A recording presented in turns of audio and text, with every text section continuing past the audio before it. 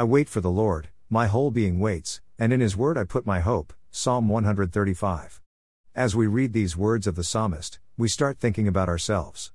How do we come to the house of the Lord, when we come to worship Him? Do we come with eagerness?